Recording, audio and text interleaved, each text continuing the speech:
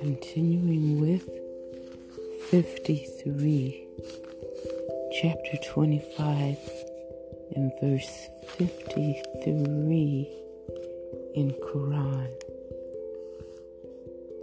Section 5, a lesson from nature. Verse 53, and He it is who has made the two seas to flow freely, the one sweet, very sweet, and the other saltish, bitter, and between the two He has made a barrier, an inviolable obstruction.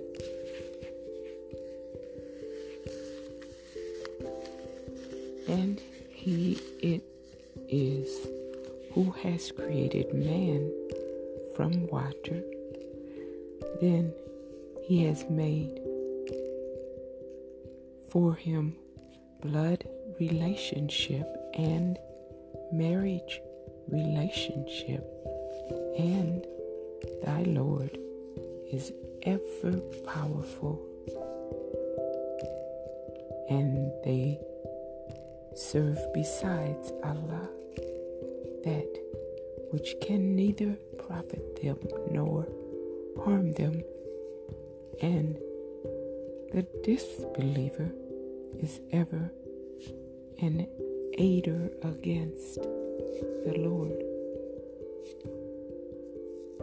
And we have not sent thee but as a giver of good news and as a warner.